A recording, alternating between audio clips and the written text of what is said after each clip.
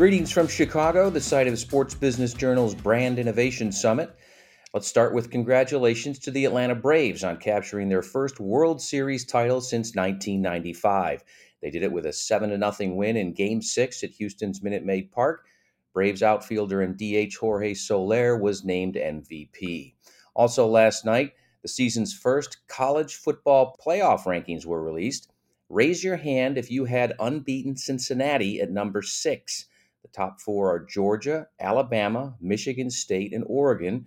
Maybe the group of 5 should change its name to the group on the outside looking in. But in reality, the college football season still has a month to go before the final and only meaningful rankings are released. Good morning. It's Wednesday, November 3rd, and this is your SBJ Morning Buzzcast. I'm David Albright, filling in for Abe Madcore. We mentioned we're in Chicago for the SBJ Brand Innovation Summit, and Tuesday was a who's who in the marketing space. Check out the highlights from day one on sportsbusinessjournal.com, including a video recap in Morning Buzz. On Tuesday, we talked about the possibility of DraftKings or FanDuel buying sports media outlet The Athletic. Not so fast, at least on one side of that equation. FanDuel parent company Flutter CEO Peter Jackson flatly denied any interest in purchasing The Athletic, countering a report from The Information that claimed the sports betting giant had submitted a bid to buy the digital outlet. Jackson, on an earnings call Tuesday, said that is not something we are bidding for. He was asked to clarify on the earnings call whether this meant that FanDuel rather than Flutter may be interested. Jackson reiterated, "Rest assured, we speak on behalf of FanDuel." He added, "None of our brands, none of us, none of the companies are eyeing a bid for The Athletic." Activision Blizzard reported its Q3 earnings after the bell, with the company meeting analysts' expectations as it continues to weather the fallout from a sexual harassment scandal.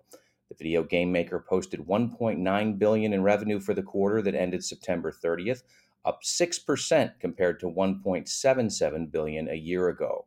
Meanwhile, Under Armour reported figures earlier in the day, and shares soared as strong fiscal third-quarter earnings revealed the athletic apparel maker is seeing progress in improving its brand image under President and CEO Patrick Frisk. UA said that it now anticipates sales will rise 25% from 2020, topping its prior outlook. Revenue for Q3 was $1.55 billion versus an expected $1.48 billion, up 8% from a year ago. There's been a lot of discussion recently about the difficulty for fans to watch their favorite teams in some local markets due to the availability or unavailability of providers on streaming services.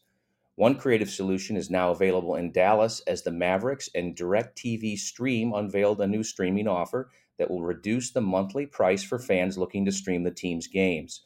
The first 10,000 new DirecTV Stream subscribers who sign up for a choice package or higher will receive a $50 per month credit for each month of maintained service up to 5 months. DirecTV Stream is the only streaming platform that carries Bally Sports Southwest, the Mavs RSN. The Big Ten and SEC continue to flex their muscle in terms of most watched college football games through Week 10. This past weekend, the Big Ten put 2 games in the top 10, including Michigan State, which now sits at number 1. That's a good signal for Ohio State-Michigan on November 27th, which also will be on Fox in that same window.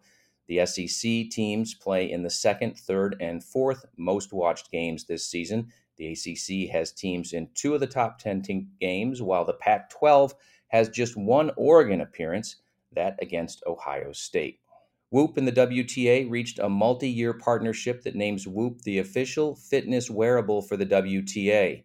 As part of the deal, the tour approved Whoop wearable tech for in-match use, marking the first tech device to receive that approval, and will incorporate Whoop biometric data into WTA broadcasts and social media content.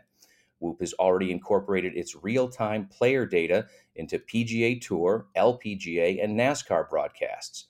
Harlan Stone, an advisor to Whoop and the WTA, worked with CSM to arrange the partnership. Wasserman has signed Oregon women's basketball player Sedona Prince for NIL representation. The junior has more than 3 million followers on social media and is a projected first-round pick in early 2023 WNBA mock drafts. Prince has been a crusader for college athletes' rights.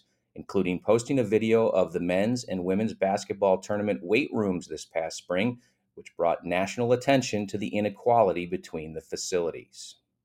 We'll end on a quick programming note. Join SBJ to hear the top executives from companies such as CBS Sports, NBC Sports, ESPN, Meadowlark Media, and Overtime discuss how they are adapting to the evolving consumer preferences and consumption patterns at this year's Media Innovators event on November 9th and 10th in New York City. To learn more, visit the events page on sportsbusinessjournal.com.